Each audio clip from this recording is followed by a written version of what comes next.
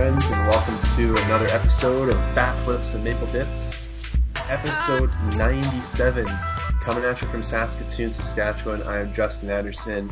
Out in Halifax, Nova Scotia, we've got Patrick March joining us. Patrick, the Blue Jays in the playoffs. Tell me how you're feeling. Do you remember a couple years ago there was that streamable link going around with Danny Valencia saying, "God damn it, I love it." Yes. God damn it, I love it. Yeah. I can't. I was looking for that GIF the other day and I couldn't find it. The God damn it, I love it. Yeah. It's not hard to find. It's referenced frequently in the Blue Jay subreddit. I just don't remember what the 4 digits are. It's like C2E5 or something like that for like the short link. Okay. For streamable. I can't remember anyway. It's referenced all the time on the Jays subreddit. I'm sure we could find it if we dug it up, but man, I did not predict this. No. You did not predict this. No. Clayton predicted it, but he did. Opening day. he was the one who had the right idea. Under good circumstances, the team would get hot and we'd be able to do it. Since the last time we recorded, the wheels kind of came off the bus a little bit, but we're not going to talk about that. Yeah. I don't want to pretend like nothing bad ever happens when it comes to the Blue Jays, but it's not that we didn't record because they were playing bad. It's that we had so much scheduling problems. And then I got hit with a hurricane. Yeah. That made things even more difficult. I wanted to wait until we clinched, and of course, after losing those, 6 games in a row, it just took us a while to do so. I was hoping to clinch either in New York or in Philadelphia, and then we could have recorded like 4 or 5 days ago. But here we are on Friday the 25th, going into the last weekend against the Orioles. Truly a meaningless series in the sense that we don't need to win any games to stay in the playoff race. We'll talk about some playoff scenarios here shortly about where the Jays could finish if they win all their games, other teams lose every game. We'll get into a little bit of that, as we love to do when we get together for these shows. But the first thing we want to focus on today is a 21-year-old, 5'8", 265-pound man from Tijuana, Mexico. That man is Alejandro Kirk. Now, if that sounds like a really short, really large man to you, you would be correct. That is indeed a very short, very large man. And he hits rockets, man. Like, this kid, he's actually older than Vladdy, which they mentioned in the broadcast the other day. And it really put into perspective just how young Vladdy is. And we'll also talk about him here shortly. But Alejandro Kirk has come up from A-ball, is younger than is older than Vladimir Guerrero Jr., is 5'8", 265 pounds.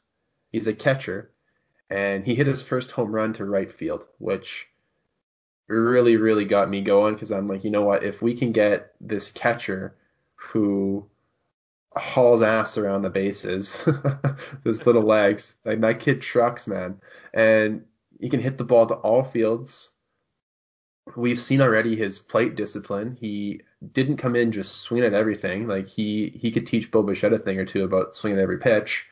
The kid's awesome. Like, what are your first thoughts on this kid who came up from A-ball? I remember at the beginning of the year, we spoke about the depth when it came to catchers. Right. And I was of the opinion that we should carry 3 catchers, or at least have one on the taxi squad, which is what we ended up doing. We had Caleb Joseph. Mm-hmm. And when I think it was off microphone, I said to you guys, what about Alejandro Kirk? Do you think he'll get a shot? And then you very correctly pointed out that the highest he'd ever played was high A. Yeah. And even though he had performed quite well in high A, he was only 20 years old when he did that. So he was only 21 years old, no MLB experience, no double A experience, no triple A experience. So we just kind of dismissed it as like not happening. But I guess at some point between March and, his debut, which was like a week and a half ago, there was some sort of meteoric rise, and I don't really understand it. Maybe you can shed some light on it. I don't know where it came from. It's not like super surprising, but it is surprising considering that we already had high hopes for Danny Jansen and Reese Yeah. McGuire. They clearly failed to perform at the plate. Look, so what had happened was Reese McGuire played himself off of this team. I don't think Alejandro Kirk really played himself onto the team. His numbers last year put him in a position that if one or both of Reese McGuire and Denny Jansen struggled mightily, which they have, to be frank. Denny Jansen has showed some signs of life here lately. Obviously, his defense is still great. All the pitchers love working with him. But Reese McGuire had 3 hits in 45 plate appearances. Alejandro Kirk had more than that in his first game or first 2 games as a 21-year-old coming up from high A ball last season. And it's not like we haven't seen guys come up from lower levels before. Lourdes Gurriel made his debut straight from Double A. Of course, he was a little bit older, having played in Cuba and defecting, but still, he spent some time in Double A and then came straight to the bigs. And if not for his case of the yips last year, he would have never played a game at Triple A other than rehab assignments. We've seen other guys do it in the big leagues and over the course of history. Hell, guys used to come into the big leagues at 18 or another draft as late as like 10 or 15 years ago before the minors got so large, I guess, before teams started having 7 or 8 teams in their system. Guys would just come straight. The top draft picks, they'd come to the big leagues. You look back at some of these old stats, like Albert Pujols, Adrian Beltre, guys like that, they don't even have minor league stats because they didn't even play there. They came straight to the bigs. We don't see that anymore. We see all these kids coming out of high school who allegedly, quote unquote, need this time in the minor leagues to develop. Whether or not they do or not is a topic for another time. But Alejandro Kirk isn't special in that regard, but he's special because of how young he is and how well he played in the minor leagues.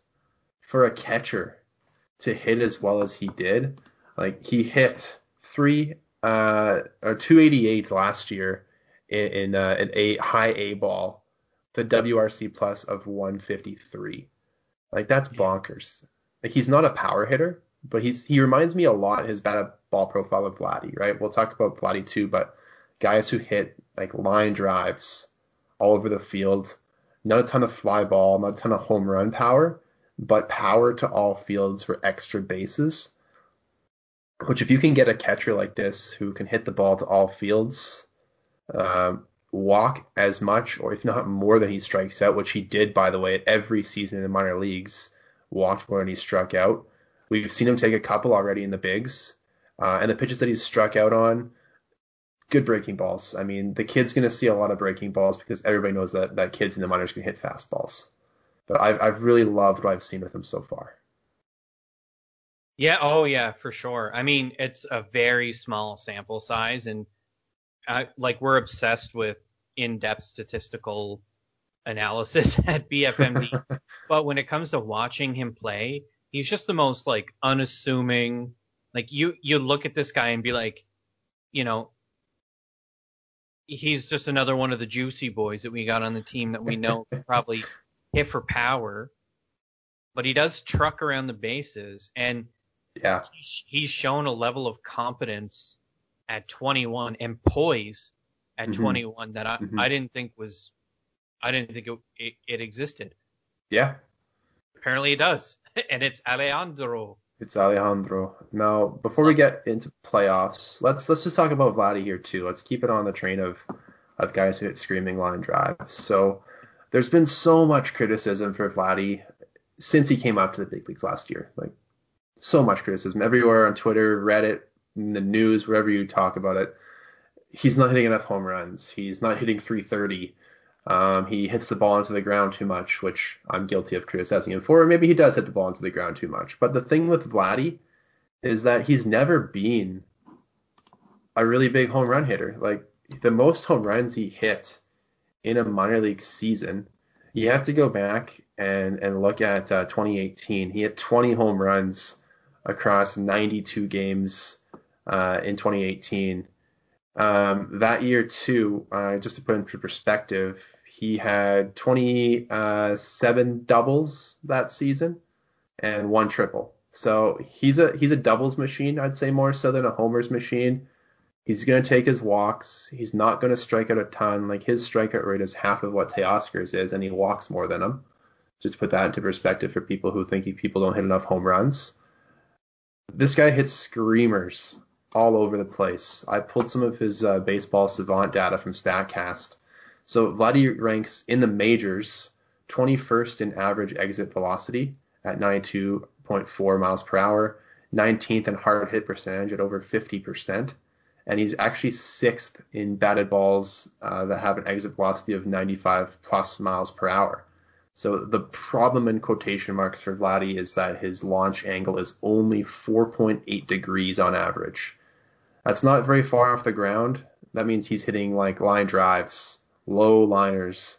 We've seen him hit a couple of balls like off the fence where he got held to a long single because he hit them at like 110 miles an hour off the wall. And nobody, not even like Billy McKinney, maybe Billy McKinney, or not Billy McKinney, Billy Hamilton, sorry, is going to get to second on a 110 mile an hour rocket off the wall.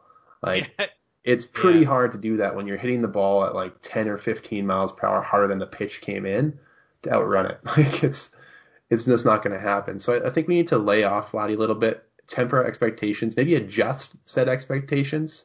I think Vladdy's like average season, if we look at him this year, like he's hit 8 home runs in 57 games. So if we project that, like almost multiply it by 3, right? That's like 22-ish home runs over a full season. He plays about 150 games, about 90 RBIs. Like that's a great year. But he's going to hit 40 doubles, I think, in a good season. So I think people just need to kind of chill a little bit. He's not going to be a home run king. This guy isn't his dad. He's not going to hit 40 home runs a season. But he's going to hit for average. Like I think he could hit 320 once he gets this thing going. Like we've seen him over his last 7. Like what are his last 7 stats, Patrick? 435 or something like that. Like just bonkers. Yeah, 435 with a home run, 8 RBI, 10 hits.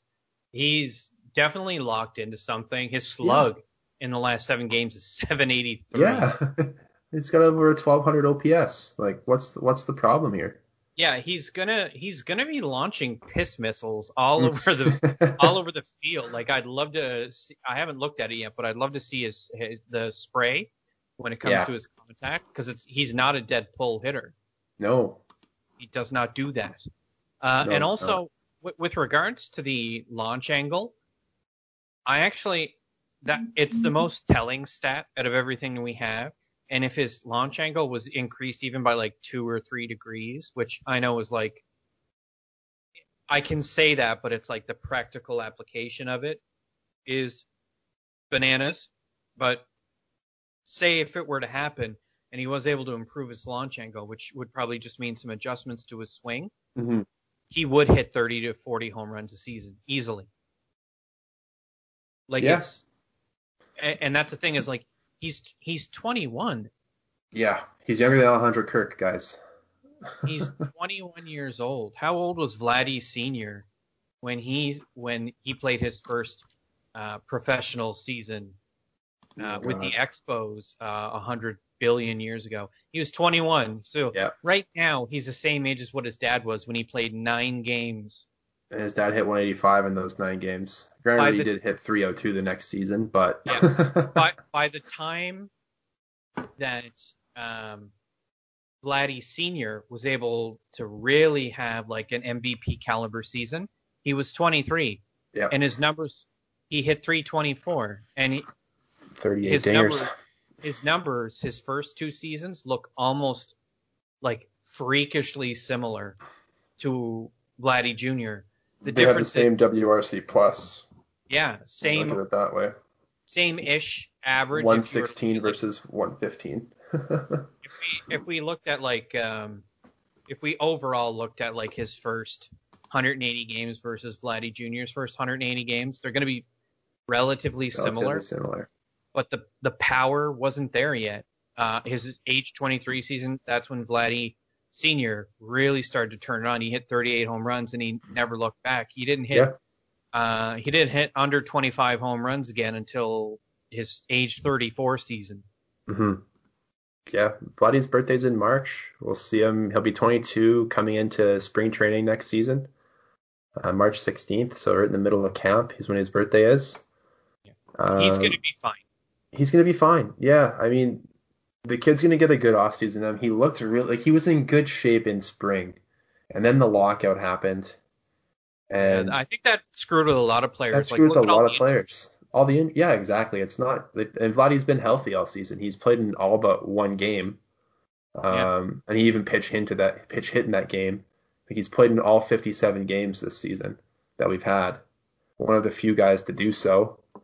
Um, so I don't think that what's fair to criticize a guy who has a 115 WRC plus. He's been 15% better than an average major league player. Yeah. And it's only going to go up from there. Like he's improved the majority of his batted ball metrics. Yeah, his WAR is only point 0.2. That's just because of his negative defensive WAR. We'll see Vladdy be a better first baseman next year. He's picked a couple really nice ones last night. He made a great play where he was ranging far towards second base and threw out the runner at second, because that's all they were ever going to get anyway. So he made a good play to do that and ended up getting out of the inning with only giving up one run. That was in the Anthony Bass inning last night. Yeah. And yeah, He literally just changed positions at yeah, age 21. he's This is played age 20. he's played like 40, like what's his games this season? He's played 33 games at first base Yeah.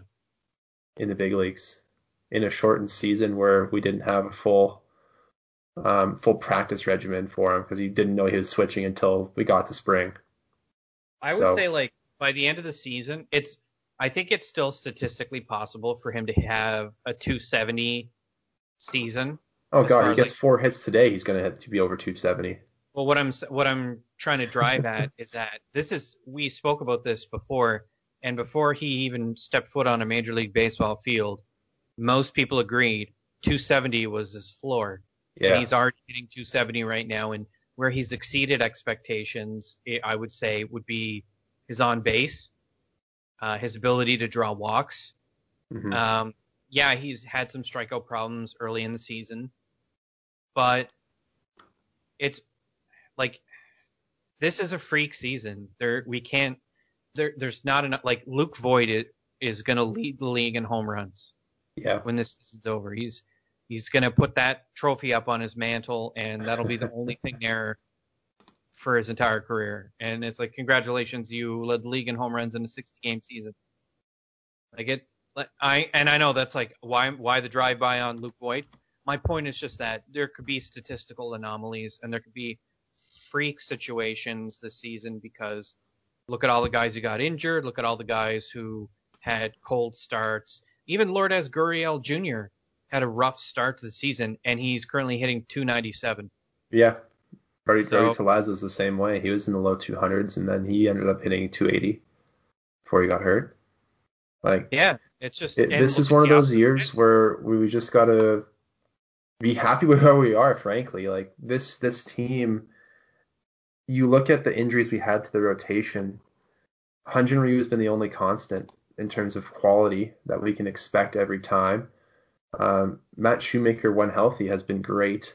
Hopefully he can stay that way, man. The poor guy, man. He's just one of the nicest guys I'll ever know, and he just doesn't stay healthy. But Tanner Roark has been a nightmare. Chase Anderson showed flashes. He looked really great in that game when he came in and was the bulk guy after the starter went out. And same with Ross Stripling too. Didn't look great as a starter, but looked great the other night in bulk.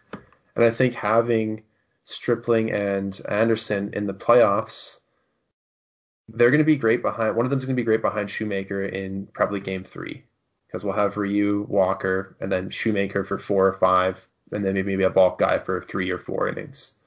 I think it's probably what they're going to do for that third game. And having Stripling under control for a couple more years is huge for us because I think he's got a lot of potential to be, if not a 4th or 5th starter, but a great guy to piggyback behind an opener if we choose to go that route.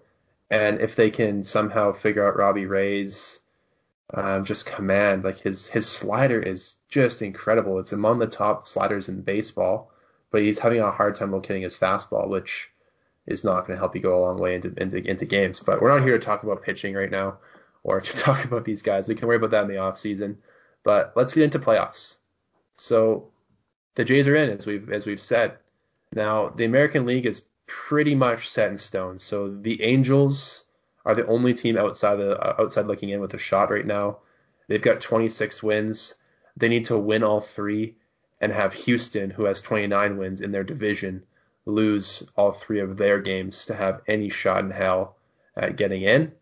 Outside of that, there are a bunch of things that could happen. The seeding isn't set up yet.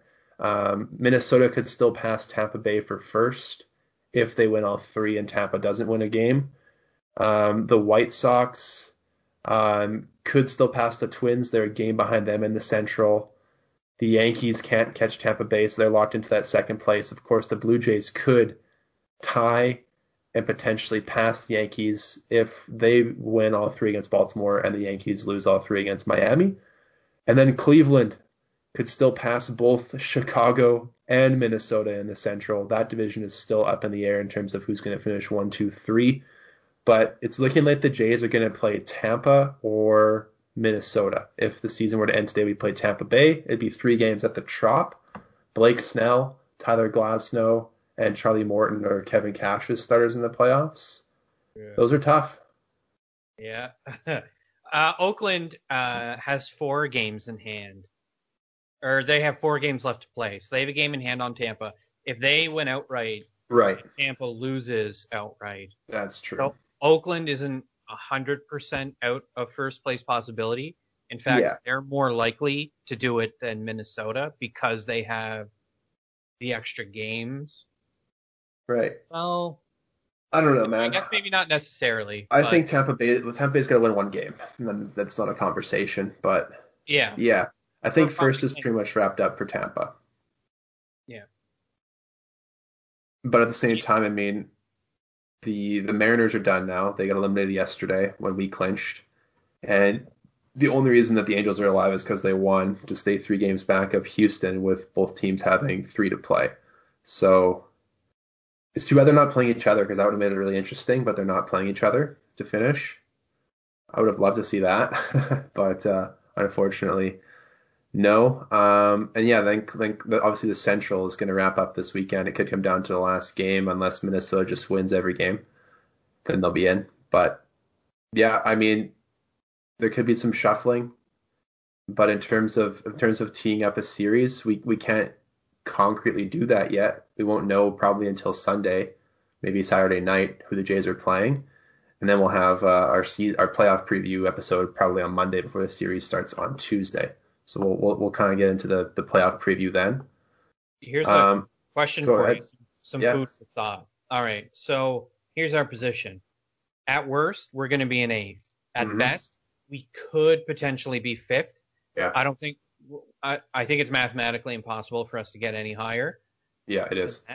It is not mathematically possible for us to get 7th because I think Cleveland, unless we beat Baltimore like really badly. Yeah. We'd have to like slaughter them. Yeah. I think it's statistically improbable that we would finish in the 7th seed, although it's not impossible. But this is a galaxy brain moment. Would you rather finish 5th or finish 8th when it comes to matchups? And does it really matter? Because the top 4 teams, I think there's a huge gap between the top 4 teams. Well, maybe top 5 you include Cleveland. Like, I don't think the Yankees are that great. I mean, they've had a mega improvement, getting guys back in their lineup and all that, but I don't see them as contenders. Yeah. I'm actually more comfortable being in the 8th spot because I really do not want to play Cleveland or Chicago or Minnesota if they happen to fall from grace. I don't want to play any of those teams in the first round at all. And I definitely don't want to play Oakland in the first round. So my thing is that if the Yankees need to get 4th because they are terrible away from Yankee Stadium. They're not a good road team. They're, I think, 6 or 7 games under 500 on the road and 14 above at home. It's brutal. So yeah, that's a thing. And then you look at a team like Oakland or Minnesota or Tampa. Those teams are just good anywhere. I think the White Sox have a chink in their armor. They've kind of done like what the Jays have had, which good teams do is they beat the bad teams and have like a middling record against the good teams. Yeah, So I think if out of the top 4 teams who are going to have that home playoff series, I think the White Sox are by far the weakest. There's a clear gap between Tampa, Minnesota, Oakland, and the rest of the American League. I guess you could throw Cleveland in maybe in that top 4. I think Cleveland's a better team than the White Sox. it's because of their rotation though. Yeah, Their exactly. rotation is very spooky. It's scary good. I'm more afraid of Cleveland's rotation than any of these Hmm. rotations above them, Yeah. including Tampa's. And they don't have Clevenger or Bauer this year, and they're still good. Like I it's know. they just Dumb. churn out these starting pitchers who are just elite talents. Like Shane Because Bieber is otherworldly right now. he's got to have an inside shot. He must have the inside track on MVP as well as Cy Young. It could happen. Yeah. That'd Let's be. let's go. I love seeing that. I love it when a pitcher wins MVP. Yeah. So it's not that I like hate batters or anything like that, but you just love to see it because it All means right. like he was that dominant. For sure. Let's go National League. So the Dodgers for a long time have not only had a playoff spot clinched, but first place locked up for like it seems like a month now. They've Yeah. got 40 wins already in a shortened season, so they're gonna lock themselves up. But the worst winning percentage they could finish with is 667, so that's pretty good. Atlanta is right now in second place. They have locked up the East, so they're going to be locked into one of those top 3. The Cubs could still pass the Braves for second place if those teams lose and win out. The Padres have clinched a playoff spot and are in fourth place right now, and they cannot be caught by the Giants, so they're locked into fourth. Outside of that, the Central is still up for grabs. So the Cardinals, because of all their COVID, have only played 54 games. I think they're only playing 4 games this weekend. I don't think they're not going to play a full 60. They just can't mathematically do it. So they're not going to get a full 60 in. But if the Cardinals can win 4 games this season, they could tie the Cubbies for total wins, and they would actually have a better winning percentage as well too if the Yeah, Cubs that's lose out.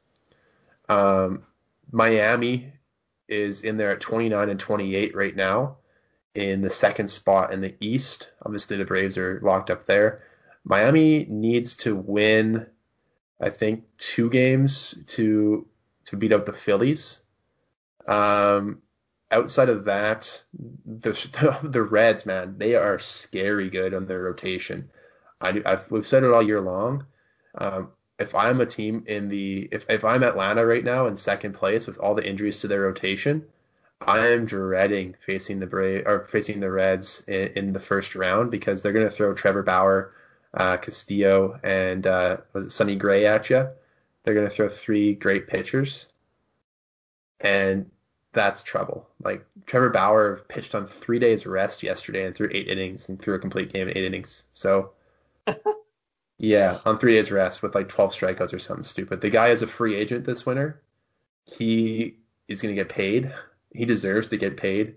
I don't know if you've listened to Trevor Bauer's stuff on like YouTube or his podcast or anything, but it's actually pretty good. Like the guy speaks his mind. I love athletes who do that. I used to not like Trevor Bauer until he kind of like went out and got a new agent. He has a female agent who is hilarious on Twitter as well. I can't remember what her name is for the life of me right now, but she's super funny on Twitter. She always quote retweets his stuff, and it's like I told him not to say this, but he went ahead and did it anyway because he's Trevor fucking Bauer. But outside of that, like the Giants are hanging on to that final wild card spot at 528 wins, 28 losses, and then below them we've got 4 teams. 2 of them with a shot, really. Like the Rockies are down at the bottom. They have 25 wins. They need to win out and have the Giants, Phillies, Brewers, and Mets lose out. The Mets need to win out as well and have the same thing happen where the teams ahead of them lose. The Brewers need to win at least 2 out of 3, more likely all 3 to get to 30 wins. Actually, I think they have 4 games still, the Brewers, sorry. So they can still get to 31. So they have a pretty good, decent shot. They got a game in hand on a couple of these people. And then we've got the Phillies at 28 and 29, who could still finish as high as sixth. They could still get, or even fifth, I guess. They could still get to second in the East.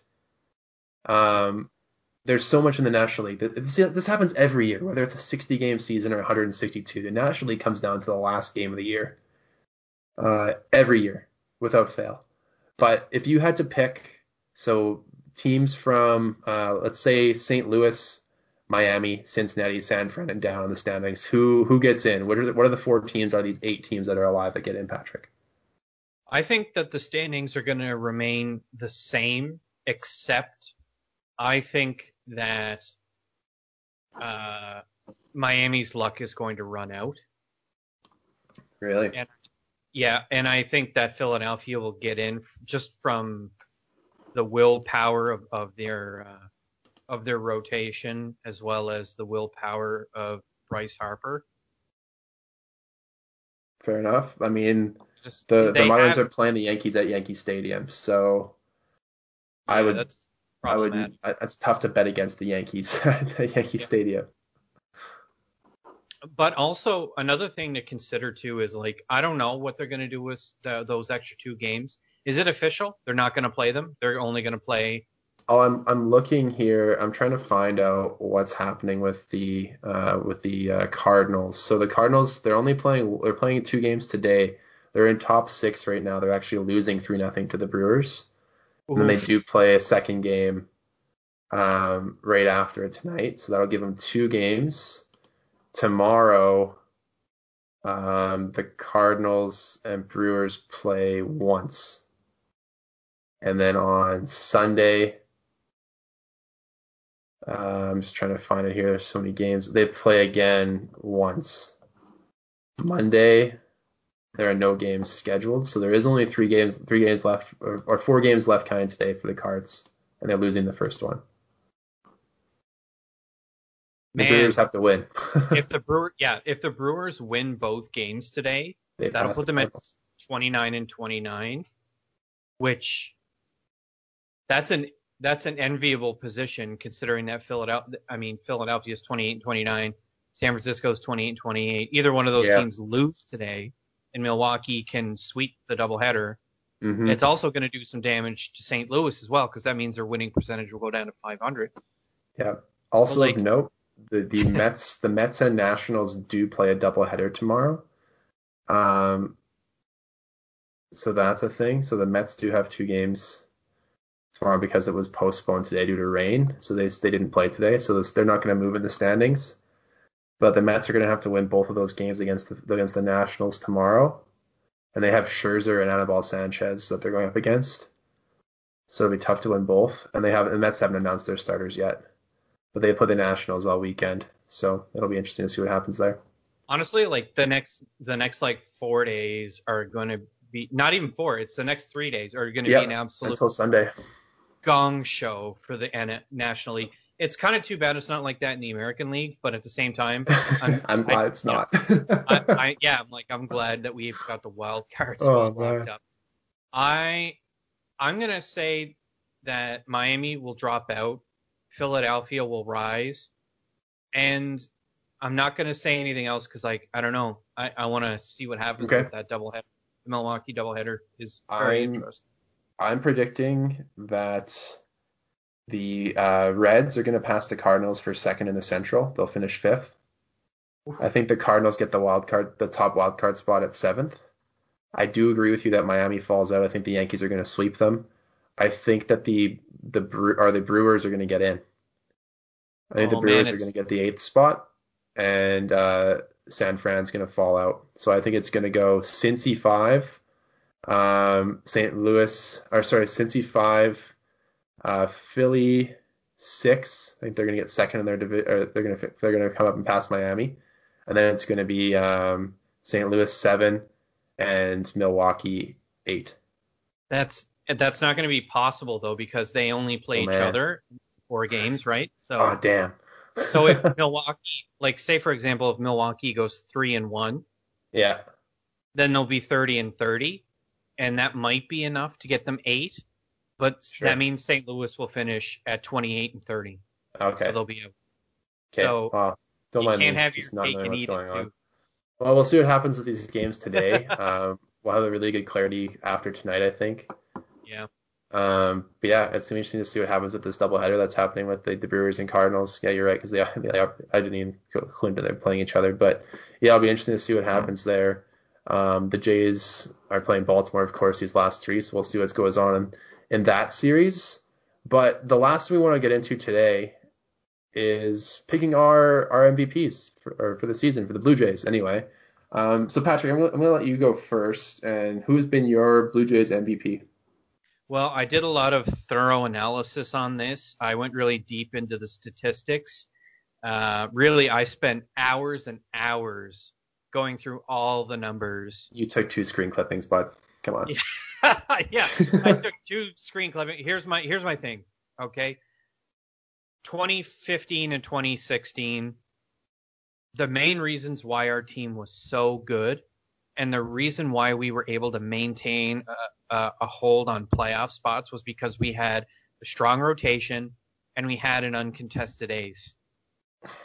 So my nomination for Toronto Blue Jays MVP for 2020 is our ace this year, Hyun-Jin Ryu. He was just absolutely, he was everything that we paid for. Everything and more. It's too bad that it was a 60 game season, because I fully believe that he's got enough gas in the tank right now that he easily could have kept this going and done the full like 33, 34 starts. Mm-hmm. And he would have just continued to pile up the wins for us. He was just so good. His walk rate almost doubled, which a lot of people did predict, and it was correct in that we did see an uptick in general, I think, on walks overall in Major League Baseball. Like you said before, the three true outcomes thing is starting to come true more and more. But his home runs per nine went down. His home runs per fly ball is down. His ERA only went up by a slight amount. A lot of websites, including Fangraphs, were expecting his ERA to balloon up to close to 4. Yeah. Which didn't make any sense to me. Like, how do you explain that? American League East. I would have thought that, but he was able to, because the schedule changed, we didn't play the American League East all season. We got 40 games against them, of course, but we also saw the Nationals. We saw the Phillies more. So teams that don't have as deep of lineups as the Red Sox and Yankees and Rays. But like when he did play those teams, like he was good. Yeah. Thumped them. Yeah. His FIP 3.01 is on par with the last 2 seasons before that. Mm-hmm. His WAR share is on par with what it would have been over a full season compared to last season. He was just everything that we paid for as an organization and more. He also led the team in WAR share as well, which means based on wins above replacement, which I know is like the fancy stat that everybody likes to talk about these days, he was our WAR share leader, which means he was our most valuable player when it came to wins above replacements. So, and one other thing too that I love about Hyun-Jin Ryu is his K rate is so high. It's 26.2%. So out of every 4 guys he faces, one of them's going down. Yep. One or more is going to go down. His walk rate is only 6.2%, which again is reflective in the other advanced statistics I mentioned, but he generates a lot of ground balls. He doesn't generate a lot of fly balls. Man, so many base hits that he gives up are on the ground. They're like just squeakers to the infield. They're just meaningless. Yeah. I remember very early in the season, I was complaining in our chat, the BFMD chat, about, man, he's giving up a lot of hits. It's really bothering me. What happens if, shit hits the fan and he starts giving up, muffins? And it never happened. It was never a concern. And when it came to like the long-term projections from Fangraphs, based on like preseason projection, it just became very apparent that he was everything that was advertised. 100%. No, and I think you pick a good one here. We're not where we are without him. No. The fact that he was able to anchor the top of that rotation, Deliver 7 out of 12 quality starts. And there were a few games where he went 5 innings that were very good. Just you have to go 6 to get the quality start. Yeah. Yeah, we're not where we are without him. I think we won like 8 or 9 of his 12 starts as well too, which is what you want to do from an ace. So yeah, great pick. I went a different route. I went position player. I didn't want to pick the same guy as you. I think for you was kind of like the obvious choice. Yeah, I I was think being lazy. I was yeah, being lazy with that with my choice. without Teoscar missing 10 days, I think he would have been my pick. But I went with Kevin Biggio. Um, I just actually received my new blue Biggio jersey in the mail this week. It's awesome. I'm a huge fan of the new blue. Um, and I picked Biggio just because of what he's brought to the team. Like the guy has played in 5 different positions. He's played second base, right field, third base, center field, and left field, and he's DH'd once. So he's played in 5 different defensive positions. He does everything you want him to do. Like Keegan Matheson had tweeted out, like, oh yeah, Kevin Biggio is going to play in center field today because it is a position on a ball diamond. He can just play anywhere. He could probably catch if we needed him to. Like if Joe Panic is our emergency catcher this year and he's not on the team next year, perhaps maybe Biggio becomes the emergency catcher, follows in his daddy's footsteps. Who knows? But the guys, he's played in every game this season. There's been a couple of games where he started on the bench and come in as a replacement or a pinch hitter later on. But he's hitting 250, 249.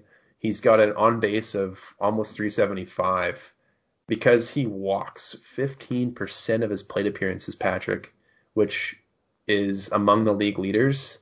He is leading the league in terms of the lowest chase rate. So he swings at pitches outside of the strike zone the least amount in all of Major League Baseball. The guys who are right behind him, a guy named Mike Trout is right up with him there. So he's in pretty good company when it comes to plate discipline. In fact, you could say he's the best in the league right now because he is.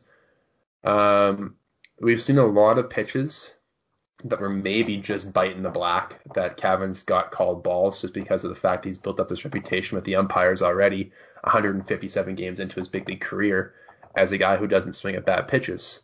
Oh, and he still hasn't been caught stealing. He's 20 for 20 in his career, which just means, again, baseball IQ is through the roof. He's a guy who's like not an elite defender, but his versatility and the fact that he is at least average, I would say, at all these positions that he plays, he's not going to cost you any games out there. Like he's not going to make stupid mistakes. He's got a couple of errors this season. One was on that third base when he just boofed a ball off his glove, but he still got the glove on it. It wasn't a throwing error. He does have one throwing error as well too, where he did pull Vladdy off the base, but I don't know if they're going to get the guy at first anyway. But yeah, I think he's just the kind of guy who gives you consistent at bats every time. And he's an anchor at the top of that lineup. When you're getting on base at a 373 clip, you're setting the table for guys like Bo and guys like Teoscar and Vladdy and Rowdy behind you to put up damage because you're on the base paths. You're wreaking havoc on pitchers because they know you haven't been caught stealing, so they're thinking about it. He goes about his business super quietly, and I think the fact that we have this kid locked up for so long under team control, and hopefully for a longer term after that, he's maybe our most valuable player just in the sense that we know that we will get at bats from every day and we can put him anywhere on the field. Do you want to know what's really interesting? If you look at his 162 game average, I know like he hasn't played 162 games. Yeah. And there's one more player I want to talk about before we're done today. Sure. But look at it. Look at Kevon's 162 game average. The dude would hit 24 home runs and steal 21 bases. I love a 2020 player because it shows versatility. The batting average will uptick. His 162 game average is 240. He'll certainly hit better than 240 over his career. It's going to happen. His OBP is almost certainly going to be higher than 367 if his batting average improves, which it absolutely will. Because remember, he's 25 years old. He's still a kid, relatively speaking. And another thing that really impresses me is that his 162 game average, 34 doubles. He has the same power that Vladdy has, except I believe his launch angle is a little bit more favorable. So he's not hitting those missiles. He's hitting, he's out there crushing the ball. And I think that Kevon has the power to hit 30 home runs. Yeah, let's not forget that the dude finished fifth in Rookie of the Year voting last year in the American League in 100 games. Yeah, he finished higher in Rookie in the league voting than Vladdy did. And Bo too. And Bo. Because Bo got hurt, so they didn't vote for him at the end of the year. But I could be wrong there. But yeah, like it's crazy that Bo didn't have any voting for Rookie of the Year last year. So yeah, I was right. But at the same time, it's like, yeah, he's been incredibly valuable in the fact that he not only has he not been he hasn't missed any time, knock on wood, but he's also just been productive as hell in the game and when he's in games. He might not hit all the time, but he's going to take his walks. So that's why. Who else do you want to talk about? There's one more player I want to talk about, and this is sort of an interesting case because they did not play the entire season with us, but a lot has to be said about the presence of Taijuan Walker in relation to how successful this team has been because without Taijuan Walker, I don't know that out of those 5 starts, we necessarily take any of those wins. He got beat up pretty bad against the Yankees, but he walked away with only 1 earned run because of that was Derek Fisher's fault. Yeah, which is probably the last time we'll ever see Derek Fisher in a Jays uniform. Oh, please God. Unfortunately, he got hit by a pitch in BP, which I've never heard of my entire life. It was Matt Shoemaker, a live BP, and he hit him on the knee. It knocked him onto the 10-day IL, and he's not on the playoff roster. So no, crazy. But getting back to Taijuan Walker, just the presence that this guy has, he's very impressive. He goes out there, he does his thing, he's very animated. He's got great stuff. I love it. I've talked about wanting him on the team for years, and even though it's small sample size, there's that phrase again. He's still got 1 start left, doesn't he? Before he starts tonight. Yeah, he's pitching tonight. Yeah, and he's off to a good start so far. We won't get into the weeds about what's going on right now, but he's off to a good start. I'm not saying he's the MVP, but if I had to pick second place MVP that wasn't a hitter, Taijuan Walker has been a wonderful surprise. And I hope that the organization sees that and pays him the money to keep him around. Because can you imagine paying him the money and keeping him around? So we've got a 1-2 of Ryu, Walker, and then let's get Nate Pearson some more experience. Mm-hmm. And Nate would be like our number 3, and then obviously that would push Shoot down to 4. Chase Anderson, I don't know where he's going to finish. Hopefully we can re-sign Robbie Ray. I'd like to see him get a chance. To do. He's got an opportunity. I'm just like, there's a lot going on with this team. There's a lot of potential. And I love the moves that they made last year and this year at the deadline because they were shrewd and they gave up very little to get quite a bit.